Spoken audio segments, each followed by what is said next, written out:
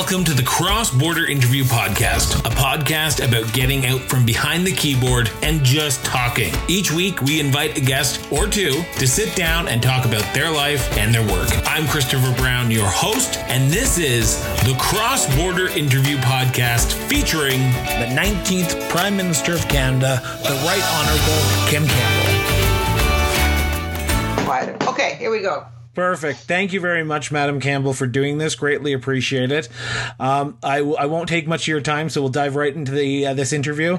My first question to everyone on the show is, where did or does your sense of duty come from? Well, it's a question I've often been asked, and it's an easy one to answer because I'm the daughter of two World War II veterans. My father was in the Canadian Army, fought in Italy, and was wounded there. His best friend was killed there, and in fact is buried in the Canadian Military Cemetery of Ravenna.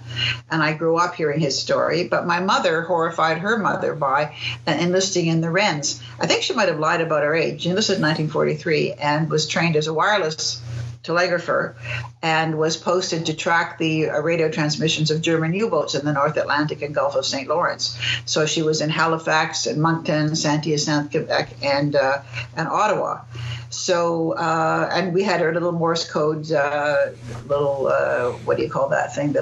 Not the hammer, but anyway, it'll come to me in a second.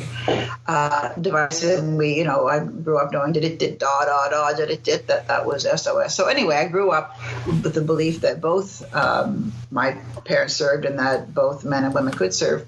But also because I was born after World War II, but right in its aftermath in 1947, World War II was such a preoccupation where there are documentaries on TV and movies and books and whatever. And then I read a lot about the Holocaust. And I guess I wanted to live a life outside just my own little life and to try to be part of some process that would keep something as terrible as World War II happening again. So I felt this sense that you had to not just live your own little private life, but to be connected to the big picture. And that's, I think, where it came from. The sense of responsibility, that we were responsible and that I wanted to be part of that. Now, growing up, did your father instill that upon you to have that sense of responsibility to give back to the community as much as you can as a veteran of a war? I don't think either of my parents taught that or articulated it as a conscious message. I think it was something I simply observed. When he got older, my dad got quite involved in veterans affairs. I mean, he was always, connected to veterans organizations. But when he got quite a bit older, he became active in the national organization of his club. And in fact, when I was Minister of Justice, when I became the political minister for British Columbia, and laid the wreath for the government of Canada at the Cenotaph in Vancouver on Remembrance Day, my father was there laying the wreath too, and it was kind of a very nice experience for the two of us together to do this. So, but I don't think it was ever anything specifically. It was in the atmosphere and the example of my parents that this was something that both of them had done, and that it was what you did. So now, for someone who is a public figure like yourself, how did you get into politics? Was it a simple decision on your part to get into politics? I know your story from high school. You were the first female student body president for your high school. But to go into elected politics in a public way, that's a unique way to serve your community. Was it an easy decision for yourself to get involved with the school board of Vancouver when you were first elected? Well, it was kind of serendipitous. When I was a teenager, I wanted to be the first woman Secretary General of the UN, because that seemed to me, in terms of preventing World War III, perhaps a more useful thing. And I didn't think of going into politics. There were no politicians in my family. My parents both voted, but I had no role models in a sense, and there weren't many women in politics. And it sort of happened serendipitously. In my first marriage, my first husband, Nathan Davinsky, was a mathematician. And he got involved on the Vancouver School Board. He served several terms on the school board. And when he wanted to run for city council, his colleagues came to me and said, would you run for the school board? And by that time I was teaching at UBC, and I'll open a little square bracket there because I had a student who also influenced my views of politics. So I'll come back to that. But I said, by that time, I had some views about, how well my students were trained to do university work. And I had some opinions. I don't know how well founded they were, but, we all have opinions. So I thought, well, I've been thinking about doing politics, and maybe this was an opportunity for me to find out whether I was cut out for it.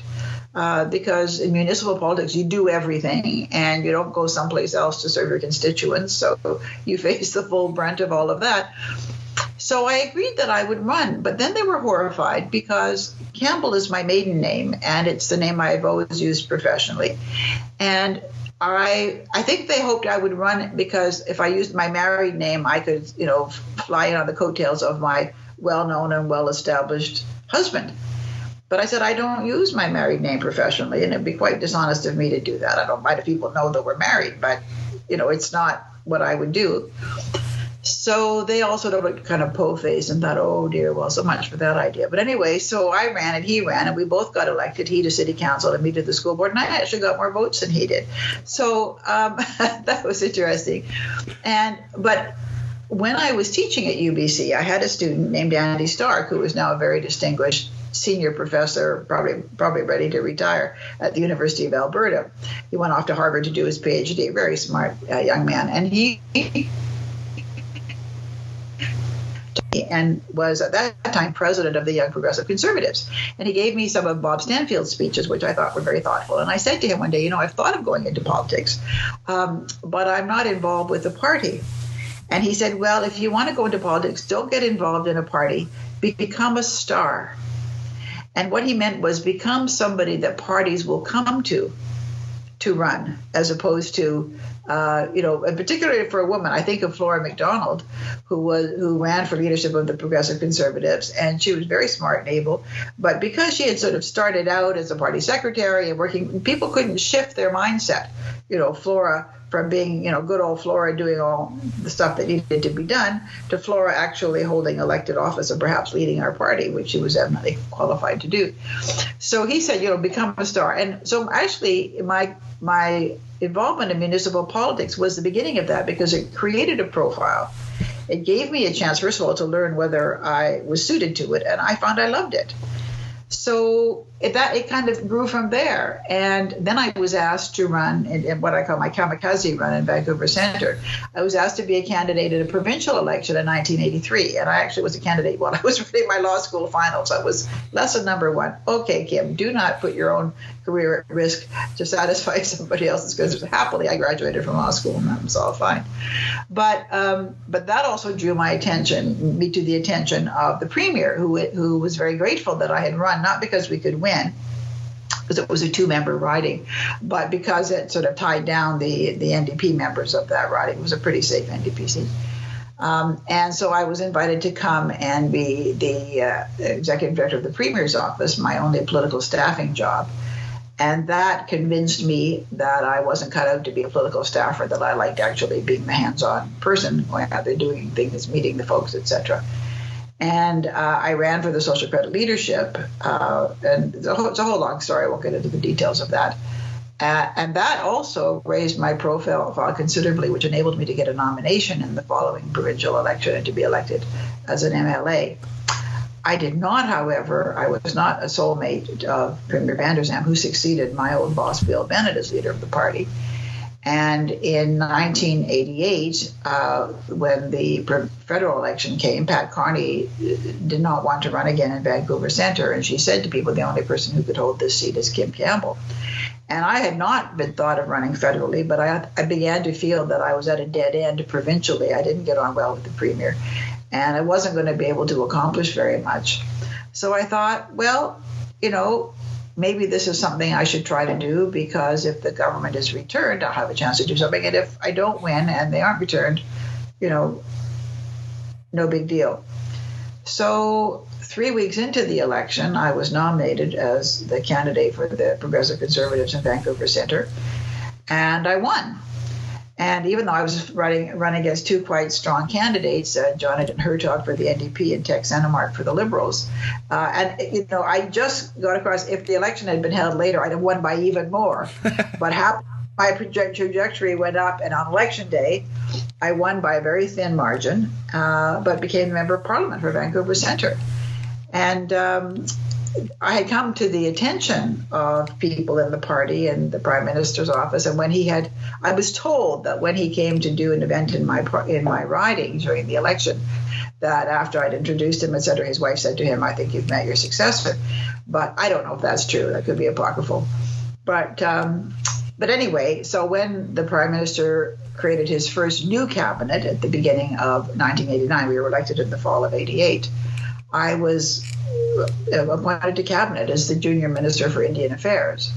And the Prime Minister said this was to give me a chance to get my feet wet without having a lot of media attention, because I had a senior minister, Pierre Cadieux. So just anyway, interrupt here for a second. When in a nutshell, how I got there. When you ran in '88, did you expect to be appointed to cabinet, or was there a chance that you thought, you know what, I'm just going to go, I'm going to serve my constituents in Ottawa as best as I can, and cabinet, if it comes, I'll be happy, but it's not a top priority for me? Well, I think what you've said is how I felt. I remember asking my campaign manager, David Camp, if he thought that I would have a chance to be in cabinet. And he said to me, I think with your skills and abilities, you should reasonably expect to become Prime Minister, which was, again, something that was very weird to me. But cabinet is a lot of it's the luck of the draw.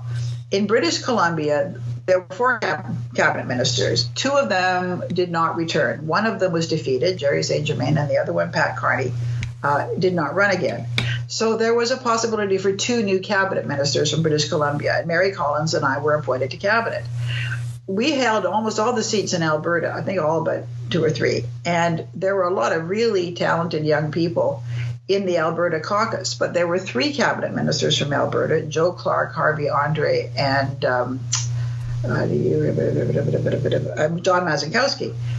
And they were reelected. So there wasn't really a vacancy. There's a certain allocation of seats. So you like to think you're chosen because you're brilliant and clever and leaping tall buildings in a single man. But sometimes it's just a question of whether the Prime Minister can actually appoint you if there are, because he has to balance. The regional representation is very important. So it was the luck of the draw that I happened to run when there was a possibility for the Prime Minister to choose 2 new ministers from British Columbia, and I was one of them.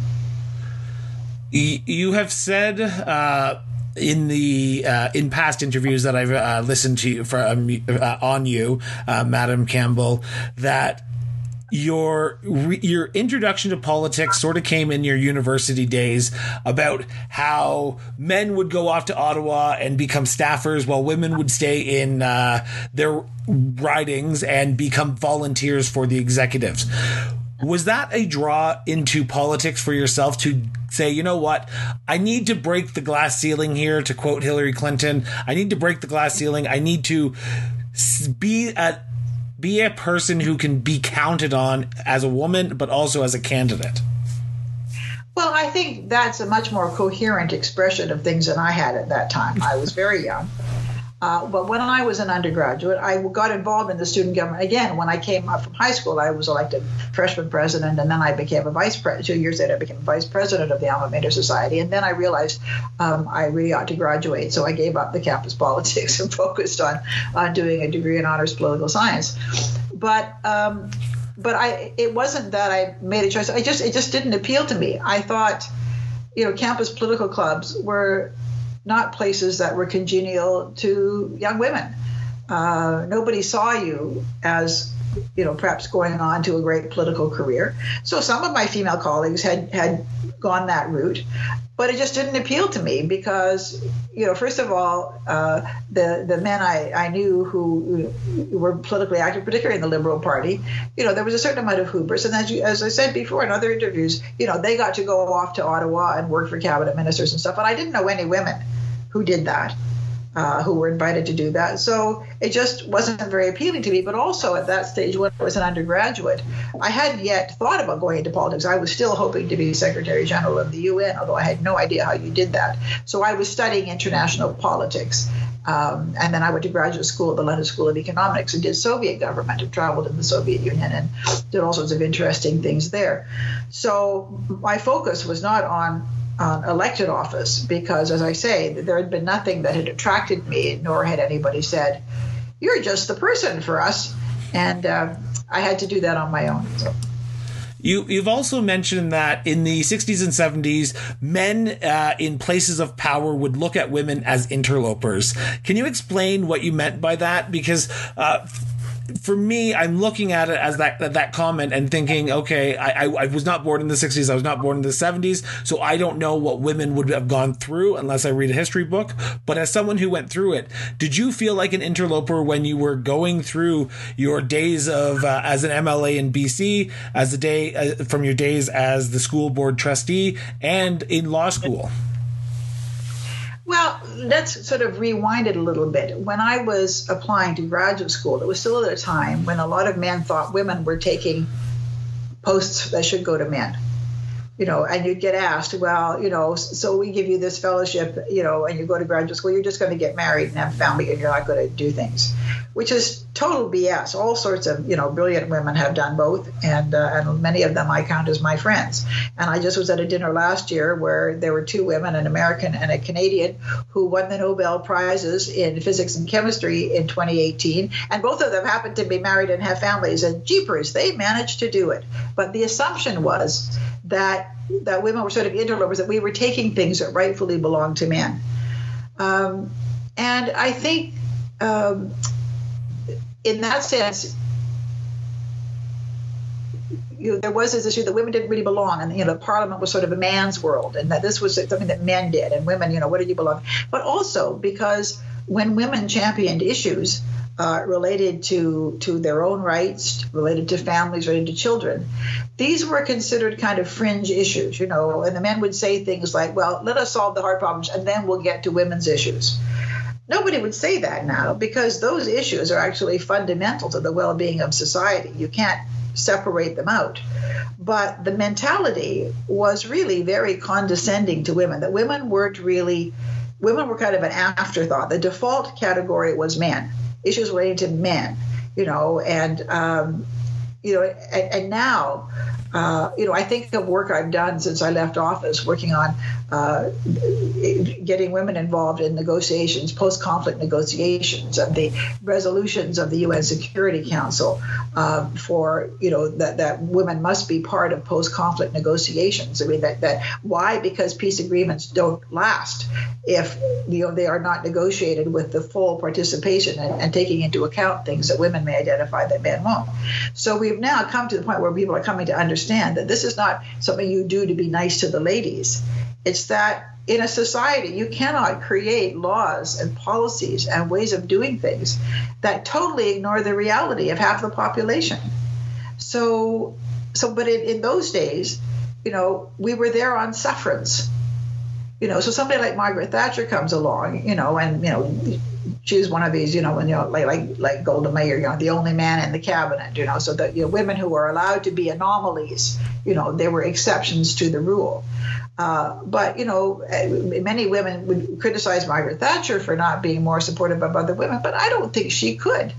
I think if she was seen as the thin edge of a female wedge, it would have been much harder for her. The fact that she was very much, a loner and sort of, she felt that everything that she'd accomplished was a bit like men that way, that, kind of not recognizing whatever privileges she may have had that helped her get there. But she did overcome a lot. But she couldn't really be an advocate. She was a generation ahead of me. And it's easier now for women to have solidarity because their right to participate, both as a reflection of laws and policies that protect them and the reality of their presence on the landscape, makes it easier for them to embrace the cause of other women and open the door.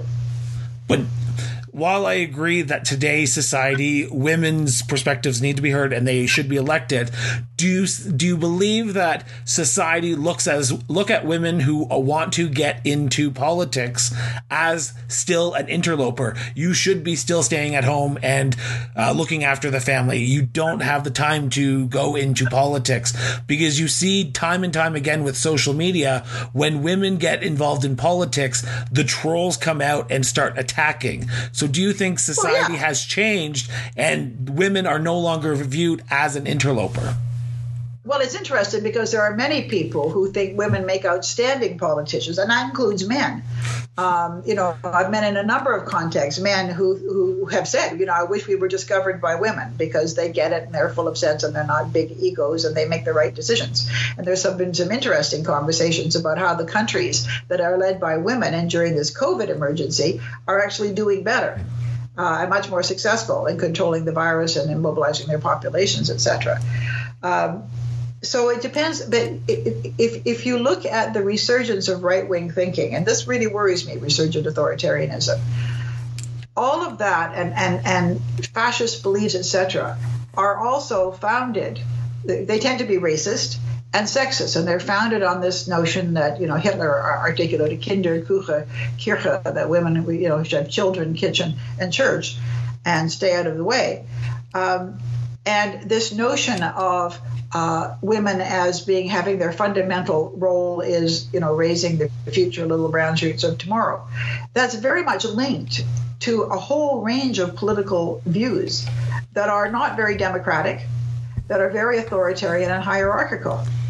And where, to the extent that social media has provided avenues for people who think that way to express themselves more, and to the extent that Donald Trump has given people permission to be quite misogynist, the articulation of those views is getting more profile. But there are, I think, more people who don't share those views and who understand the importance of gender equality and participation. It doesn't mean that looking after children is not a challenge, and that working women don't have work-life balance issues, as do men.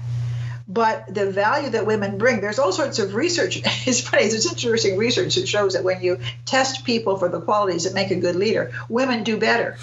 There's all sorts of research that shows that diversity in decision-making, both gender diversity and diversity of other kinds, different kind of mindsets, makes much better decisions. I mean, the science supporting equality, the science supporting diversity is now, pushing back against notions that you could have an optimal society where you exclude certain people from participating. And the problem is that people often have very false ideas about what women have contributed.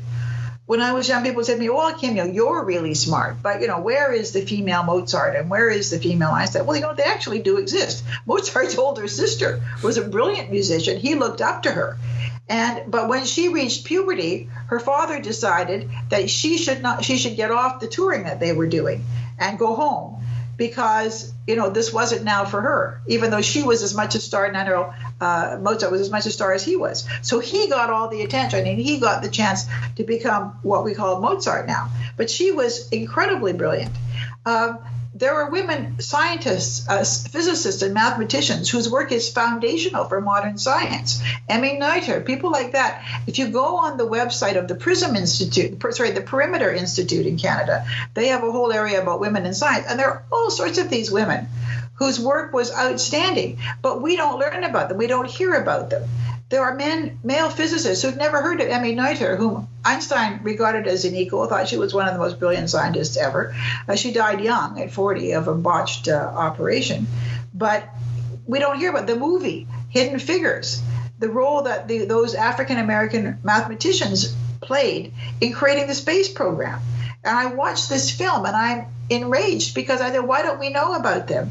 And look at what they had to deal with, both in terms of their race and their gender. So there are people we think don't belong. One of the problems of being seen as an interloper is that people want to erase your contribution. So the impression people have is that the landscape of the people who made our modern society, made all the contributions, is populated by men. And it's not true.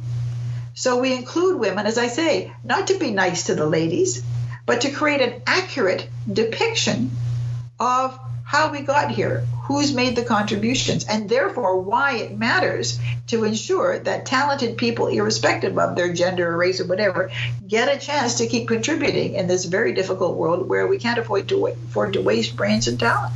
Well, and I think you're right, because you do mention in a speech that you gave on gender equality in the Senate that Canada even was founded by women as well. And that is not well known, because you say that the Hudson Bay Company, men would come over from Europe and they would take Indigenous wives, but we never learned about the Indigenous wives who helped the Hudson Bay Company form Canada and what we have now, because they want to take all the glory, men want to take all the glory, and women can just be pushed to the background. And that's what history is. There's also an unsavory side of it, that many of these men took Indigenous wives, had children with them, and the women were very smart, and they played a very important role as liaisons between the Indigenous and the European communities. But also, when the men had made their stash, they went back to Europe, and they usually didn't take their Indigenous wives with them. So there was a form of exploitation and not very attractive denigration and loss of status for women. But the role that they played was very important. And you look at, if you ever go to Quebec City and you go to the old Ursuline convent there, and, these women, these widows from France would come supposedly to educate the savages, and happily the savages educated them on how to survive in that very difficult climate. But these were remarkable women who came and, brought, education and nursing and social services to the new European settlements there. And, talking about being plucky, I mean, I'm not sure I'd have gotten one of those little bathtubs and crossed the Atlantic with, to see the quelques arpents de neige, as Voltaire described it, several acres of snow, which is about all it was. So how do we change that? How do we get our generations that are coming up now who are in school to learn more about the female impact on Canada? Because if you read textbooks, women are talked about probably about 20% out of your history textbooks.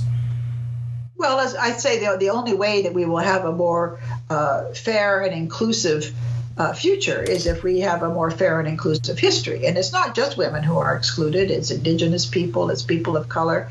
The New York Times created a new feature in its obituary column a few years ago. They've been publishing obituaries since about 1850. And they said, we realize that all the articles that we publish have basically been about white men, and that there are thousands of lives that were incredibly important that were not celebrated. Women, people of color, people who just didn't fit into the biases of New York Times editors of who deserved to have their life memorialized. And so you can go on the New York Times and their website and their obituary and look for Overlooked No More. That is the category. And they write about extraordinary people. And you read these and you say, why didn't I know about this person? And it could be a person of color. It could be a woman. It could be somebody of another, it could be an Asian person or an Indigenous person. And we are so cheated. We're cheated of our role models. So, how do, young African Americans, if they don't know how many incredibly brilliant African Americans there have been in American society, people who've done all sorts of amazing things in all sorts of fields, including science and medicine and technology and whatever. There used to be a little comic strip that was about African American people, and in Black Awareness Month or whatever they called it, they would do little things about people, Black people who had made important contributions, like the inventor of the heart-lung machine and all these kinds of things. And I used to enjoy reading that because I think, I don't know this. But if we don't know, if all we ever see are people, if we white people, all we ever see is people who look like us or the male versions of us, and we think that those are the people who've made all the discoveries, well, why wouldn't we absorb a subliminal message of gender superiority, racial superiority? So we have to tell the stories. We have to change the landscape from which people get their sense of how the world works. So that includes a much more inclusive history, a much more thoughtful history, but also when we open people up, I say to people, many people think I was the shortest serving prime minister in Canada because it suits their narrative because I was a woman and I didn't win the general election. But I am not the shortest serving prime minister of Canada. I'm not even the second shortest serving prime minister of Canada. I am the third shortest serving prime minister of Canada. But the two men who had shorter terms than I had, John Turner and Charles Tupper, nobody suggests, taking their portraits down from Parliament. John Turner never won a general election. But it's the assumption is that I'm the anomaly. So I don't want to make a career out of being a former prime minister. But, nobody since me, no woman since me, has been elected leader of a party that could form a government. And in fact, since I was prime minister, there have been about 15 or 16 changes of leadership in Canadian political parties that had a chance to form a government. And in none of those changes of leadership has a woman been chosen or even a woman been on a final ballot. So it was actually a pretty big accomplishment to do that. And let me tell you, when I ran for the leadership of my party in 1993, a lot of my male colleagues wanted the job. We knew that it was going to be very tough. Our Quebec vote had been taken off by Lucien Bouchard. The Reform Party in Alberta was eroding our Western vote. The chances of our winning the election were very small. But the prize of that particular campaign, the leadership campaign, and I wasn't appointed leader. I was elected leader of the party in a very tough national campaign. But the prize of that campaign was whoever won would become prime minister because we were the governing party. And there was no question of people saying, oh, well, let Kim do it. They wanted to do it. Now, a lot of people knew that the chances of winning were very small. But if a man had been elected leader and had the same result, because it was really very difficult, the math was just all wrong. Because, as I say, our Quebec vote and the Western vote, I was the only Western Canadian Conservative who actually outpolled the Reform Party in her riding. But the votes were split. So, but I think if a man had led that, he would have got a second chance. He, would have been. People would have made all sorts of excuses, like it wasn't possible to win, and now the new leader has to rebuild the party. But when you're a woman, one of the things is that you don't get a second chance because people look at your failure and say, that validates my view that she didn't belong there. That Well, and just on that point alone, we've had 14 first ministers who have been female in Canada's history. Of the 14, only one has gone on to win re-election from their first election if they won.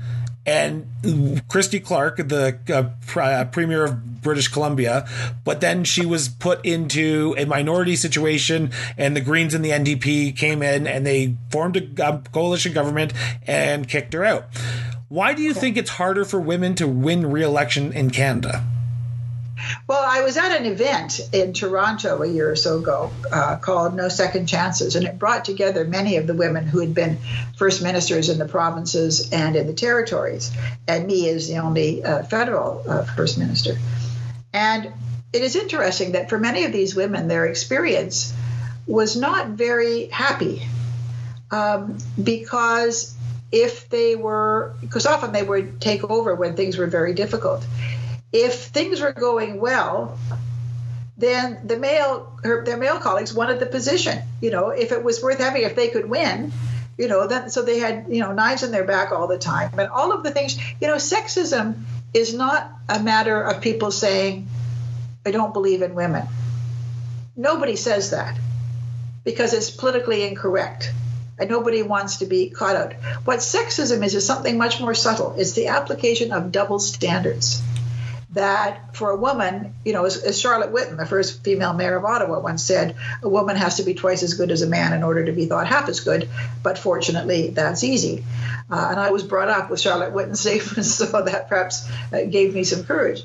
But the fact of the matter is that is how never getting the benefit of the doubt. Like the election campaign of 1993, I remember my campaign chair saying, "You never got the benefit of the doubt." No, people would put words in my mouth.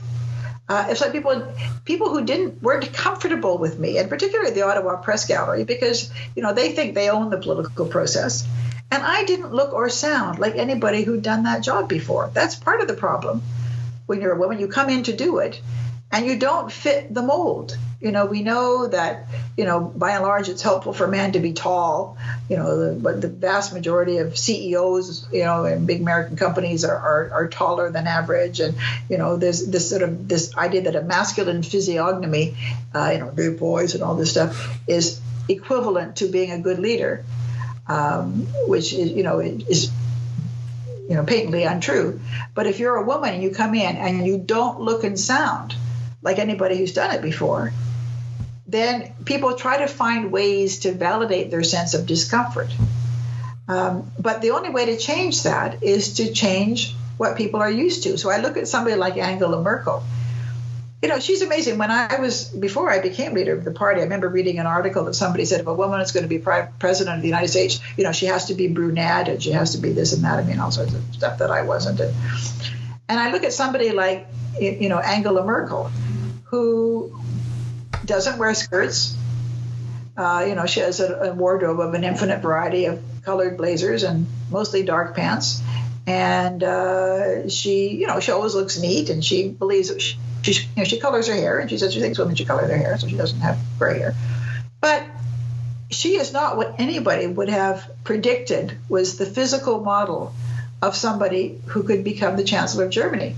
And when she was elected leader of her party, I remember years ago, they weren't in government, and I remember saying to somebody, and I think it was one of my Club of Madrid members, a former president or prime minister, and I said, the German Christian Democrats have just elected a woman as their leader.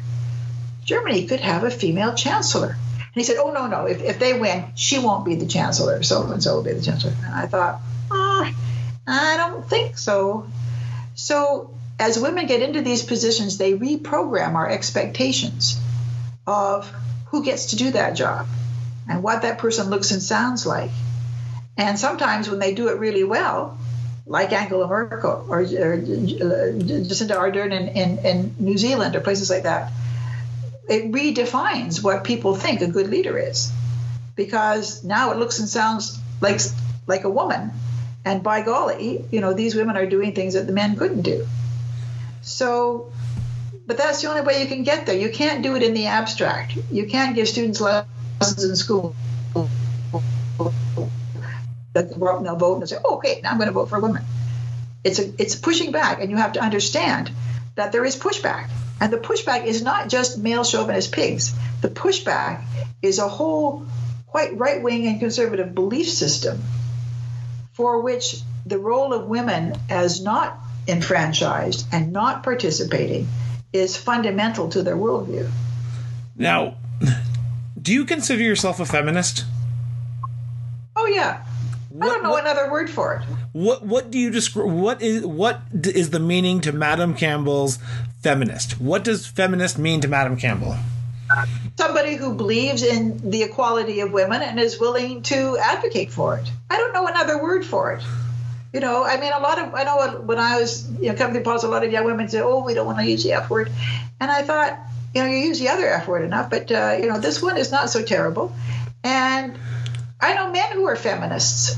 And the prime minister has said he's a feminist. It just means somebody who recognizes that there is gender inequality in society. Being a feminist doesn't mean you think women are better than men.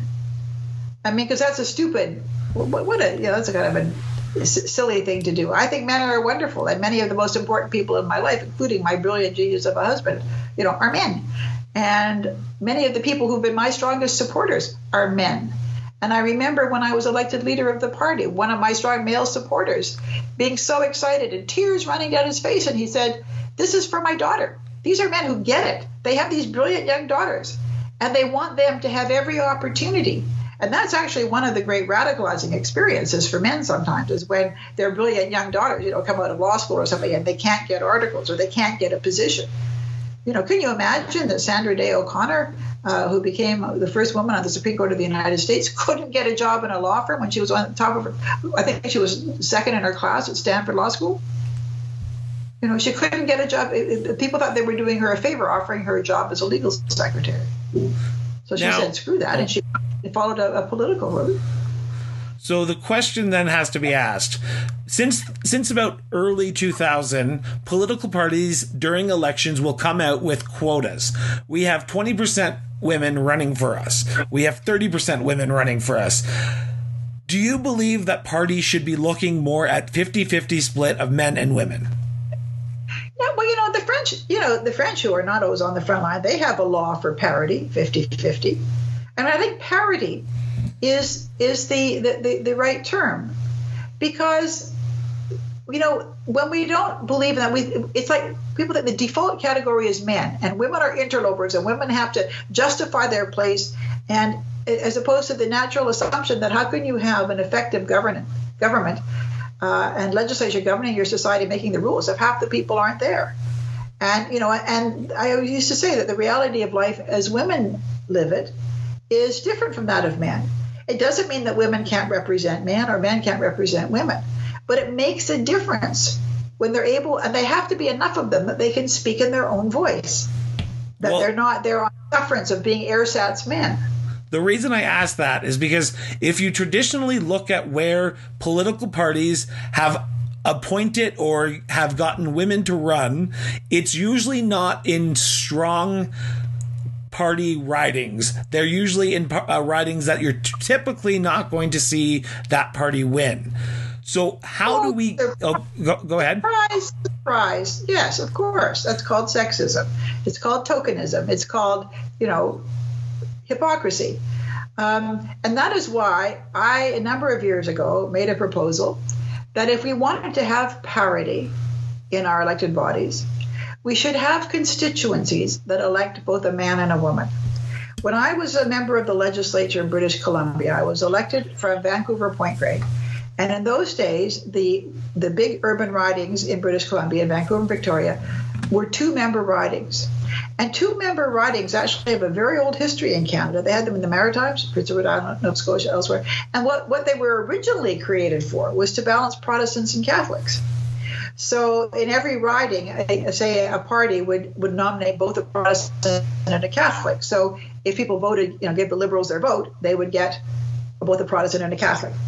They eventually did away with it. I think most of them in the late 90s, and BC did away with it because that reason didn't seem to be necessary anymore. Those divides were not there. It's hard for some people to remember that being a Catholic was a big deal, and that the Protestant-Catholic divide was one that was fraught with tension.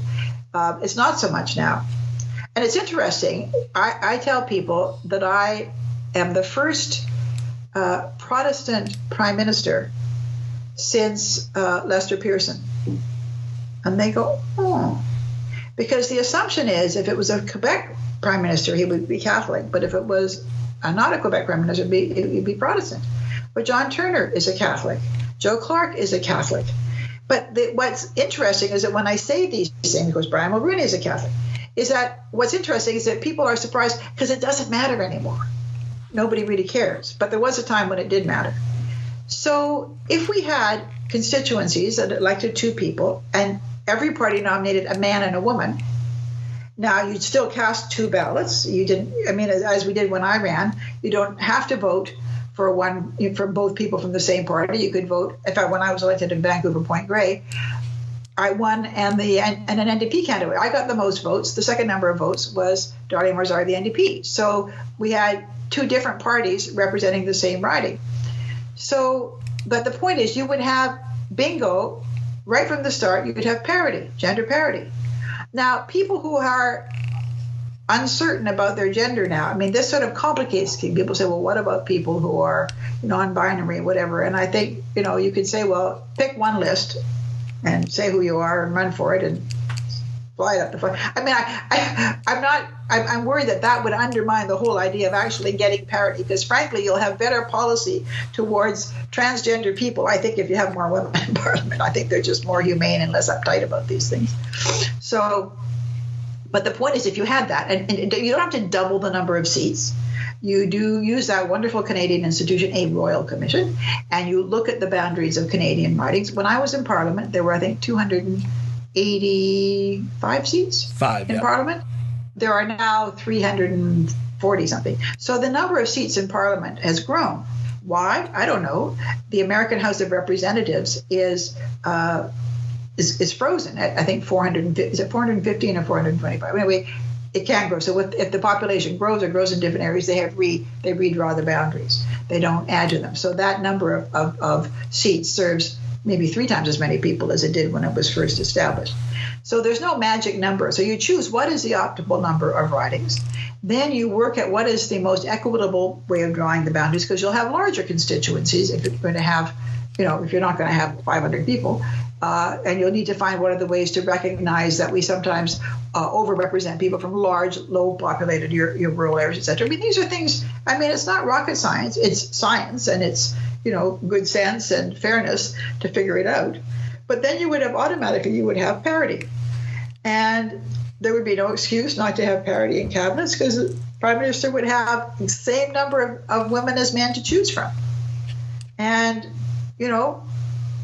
seems to me that keeps women and men from fighting with each other. It keeps the vicious fights at the riding level and enables the ridings to still have control over their nominations, because you don't have the Prime Minister parachuting in, an unrepresented candidate, an ethnic, a woman, or whatever. In terms of other forms of diversity, that you work out at that level, and maybe even within a ticket that you present in a riding, you might have, a man of color and a white woman, or, in other words, you can play around with that to enlarge the diversity of your caucus. But the point is, we need something, and people don't like the idea of quotas. But that's because it's like programs in the United States where people don't like social welfare programs. They're afraid that black people are going to get stuff. It's all very racist underneath. And this notion that somehow if you have quotas, your undeserving people are getting elected, even though there's huge amounts of nepotism and, insider dealing, et cetera, that gets these things. I mean, you think this is all a fair meritocracy, forget it. But if you had this, I think it would be a powerful statement if Canada said, as a fundamental principle of our democracy, we believe that elected bodies should equally reflect men and women. They should also reflect other people, and parties need to make an effort. And maybe there would be next steps one could take. Should there be, because we have the territories now, Nunavut and the Northwest Territories, et cetera, with Indigenous people running the governments, we're now getting more Indigenous people coming into Parliament. So that's one of the ways of helping to increase that representation from those areas anyway. There's more. It wouldn't solve every problem about the fairness of our electoral system. But quotas are a kind of a code word that can be used to suggest that undeserving people are going to get a chance, as opposed to really deserving people are finally going to get a chance to buck the established order. And I must say that I love, and I've quoted this often, that when Prime Minister Trudeau appointed his gender-balanced cabinet first time out, and he was traveling in another country, and the Prime Minister there said, or President, whoever, said to him, why did you appoint 50-50 females, 50-50 male females? Why didn't you just put it on merit? And he said, if I'd appointed on merit, I'd have had more women. And, think about it. Men are not the default category. And gender equality could actually work very well for men. In the same way that the Norwegians, they have a rule that publicly traded companies must have boards of directors that have no fewer than 40% of either sex. So you can have 60% men, 40% women, 60% women, 40% men. You can't have 75% women and 25% men. In other words, but the way they phrase it, it doesn't say you got to have a certain number of women. You say no more than 40%, no fewer than 40% of each sex must be there. What you do with the other 20% is your business. Now, when you were appointing your cabinet, when you won the leadership, you appointed, if I'm not mistaken, and quote me if I'm wrong here, 5 female ministers. Yeah. I made cabinet much smaller. Pardon me? I reduced the size of cabinet dramatically. So why didn't you try and make parity there? Why didn't you I couldn't then. There weren't enough. That was the thing. It's a great idea. In 1993, it wasn't really doable. What I did do was reduce the size of cabinet quite dramatically. And I had to build on who was already there, I mean, we hadn't had an election, so I had to deal with, and again, in an immediate post-leadership government creation, there's a lot of political considerations. But, one time Brian Mulroney, when he was prime minister before, first of all, he had a bigger caucus. He had more women to choose from, but he only had 6 women in cabinet, even though we had a much bigger cabinet and many more to choose from. So, because a lot of my female colleagues weren't running again. So, yes, I would have got there. But the other thing is, it also works well when men do it. Do you really have to have a female prime minister to do this? If men do it, it becomes sort of, a no-brainer. And that's why men need to step up to the plate. If I were prime minister now, I'd have no difficulty doing it. Do you think you would have won if the leadership of the PC party was today? Do you think you would have won it still? The PC party doesn't exist today. If it was still around, hypothetically, if the party did not join with the Conservatives and you had just been an up-and-coming MP, do you think you'd still be able to win that election with everything that goes on in today's society, with the rise of social media, with the views of how women are perceived? Do you think you'd be able to do it? Because it's going to get into my next question. Well, I mean, what's complicated is, what is your party's base? The Conservative Party, in a sense, tried to incorporate the Reform Party. And many of the people who found that unpalatable then went to the Liberals or other parties. I think what was sort of surprising in 93 is that people would vote for parties that couldn't form a government. So the vote for Reform and the vote for the Bloc Québécois, on one level, didn't make sense, but they made sense to the people who voted for them. So the Quebec electorate is always complicated, and when Quebecers aren't happy, they gravitate towards their regional party. I don't know the answer to that question because it's a complicated one. I think there are some things that would have made it easier for me, but I don't know. It was a very difficult, and also I didn't have time. I was elected, and I didn't have time to govern really. My creation of the slim down cabinet was incredibly popular, and in the summer of 93, Gallup reported that I had the highest approval rating for a prime minister in 30 years. So there was a lot of popularity of it. But there was also a lot of anger. People were very angry at Brian Mulroney. They were angry at our government for doing things. And if I had had a year to govern and to present to the Canadian people a new vision for a progressive conservative government, I think it might have been a fairer contest. Not fair. It would have been a more informed contest. But I didn't have time to do that. And so, in a sense, I was in the difficult position of succeeding somebody who was the most unpopular prime minister in the history of Canadian polling. And that's what I never criticized him during the election. But he was very much disliked, and Sheila Copps called me, Mulroney in a skirt and all this. I mean, there was a whole set of circumstances that made it very difficult. I would have made it very difficult for anyone who was leading our party. So, and then in addition to that, there was all the underpinning of the gender stuff, and I don't talk about it all that much because it sounds self-serving, but there's been a lot of interesting scholarly literature now. Linda Trimble, who's a political scientist at the University of Alberta, published a book at the end of 2017 called Madam PM, which is about the media treatment of me, the first 2 women prime ministers of New Zealand, Jenny Shipley and Helen Clark, and Julia Gillard in Australia. And when she gave me a copy of the book, she said, I was so mad when I was doing the research about how you were treated during the leadership. And, because, this metaphor of the tortoise and the hare. Now, if you're in the race where people are describing it as the tortoise and the hare, and you are the hare, you are by definition a kind of undeserving jerk.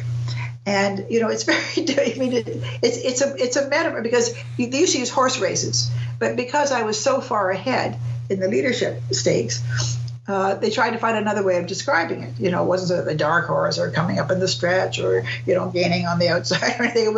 So they used the tortoise and the hare. And John Sherry was the tortoise and I was the hare.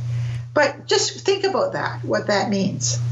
It's a very unflattering and undermining metaphor to use. And she was telling me how mad she was. So I got the book and I foolishly read that chapter, and it made me mad too. And I thought, I'm not somebody who lives with old grudges. But what's also interesting is to see how powerful the framing of a campaign can be. And again, if people don't think you belong, they will look for ways to validate that sense. And that's why you don't get the benefit of the doubt. Anything you say or do, even if it's not what you actually said, if it can be attributed to you and ascribed to you, it takes on a life of its own. And that's even worse in the days of social media. Now, like I said in previous, we've had 14 First Ministers that are women. One that is currently serving, the Premier of Northwest Territories, is the only female Premier in Confederation right now. Madam Campbell, do you see a day when we could potentially have 13 First Ministers at the same time?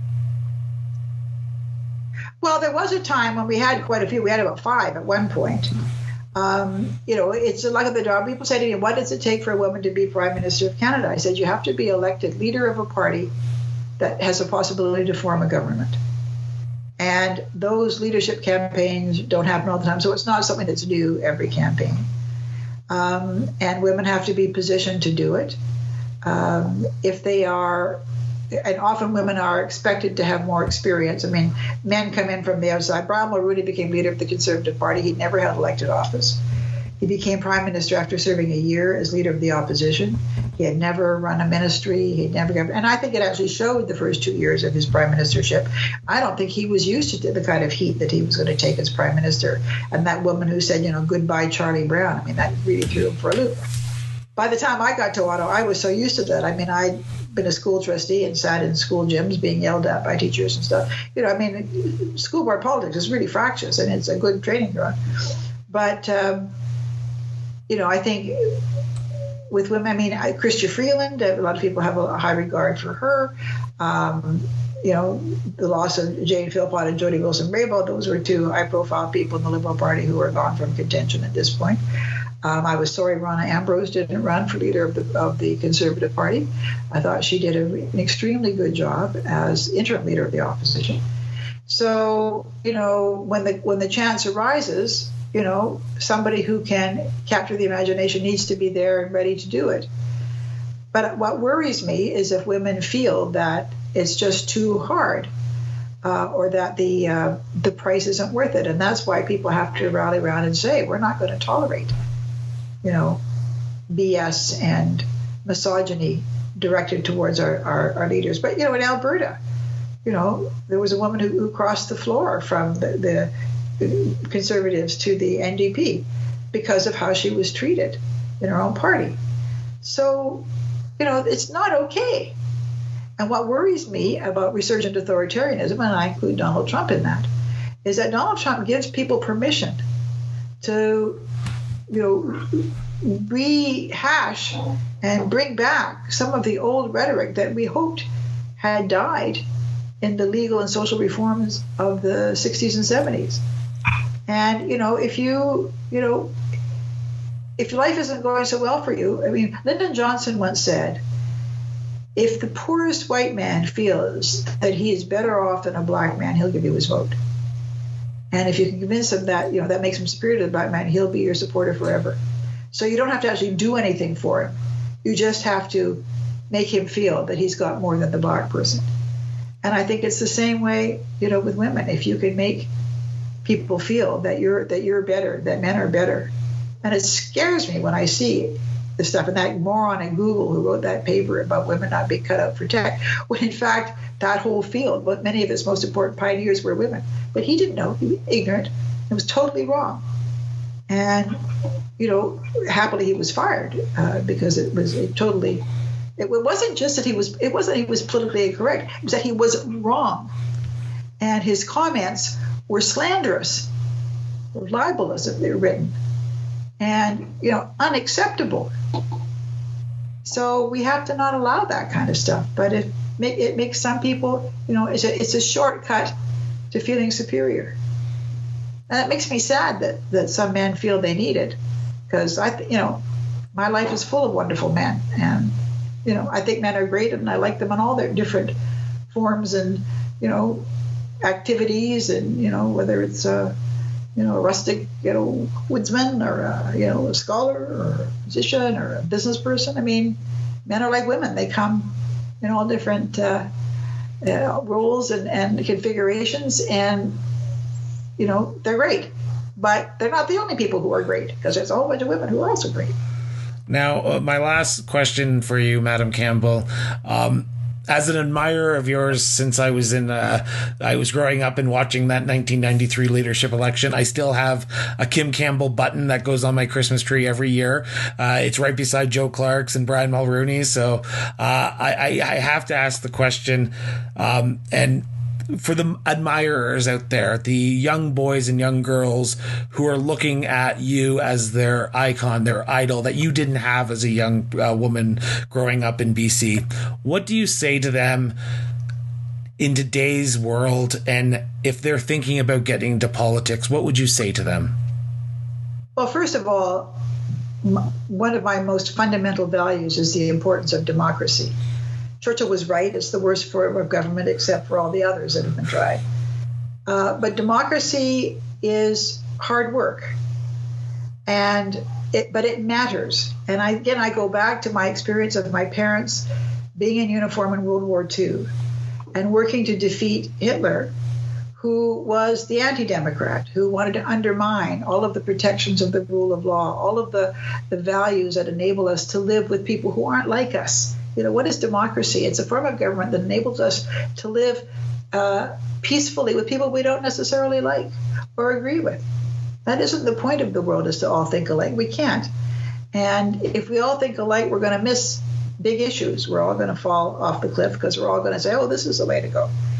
So I would say to every young boy and girl, every young man and woman, see democracy and democratic politics as, first of all, a precious part of your heritage, something that was bought and paid for with a lot of sacrifice.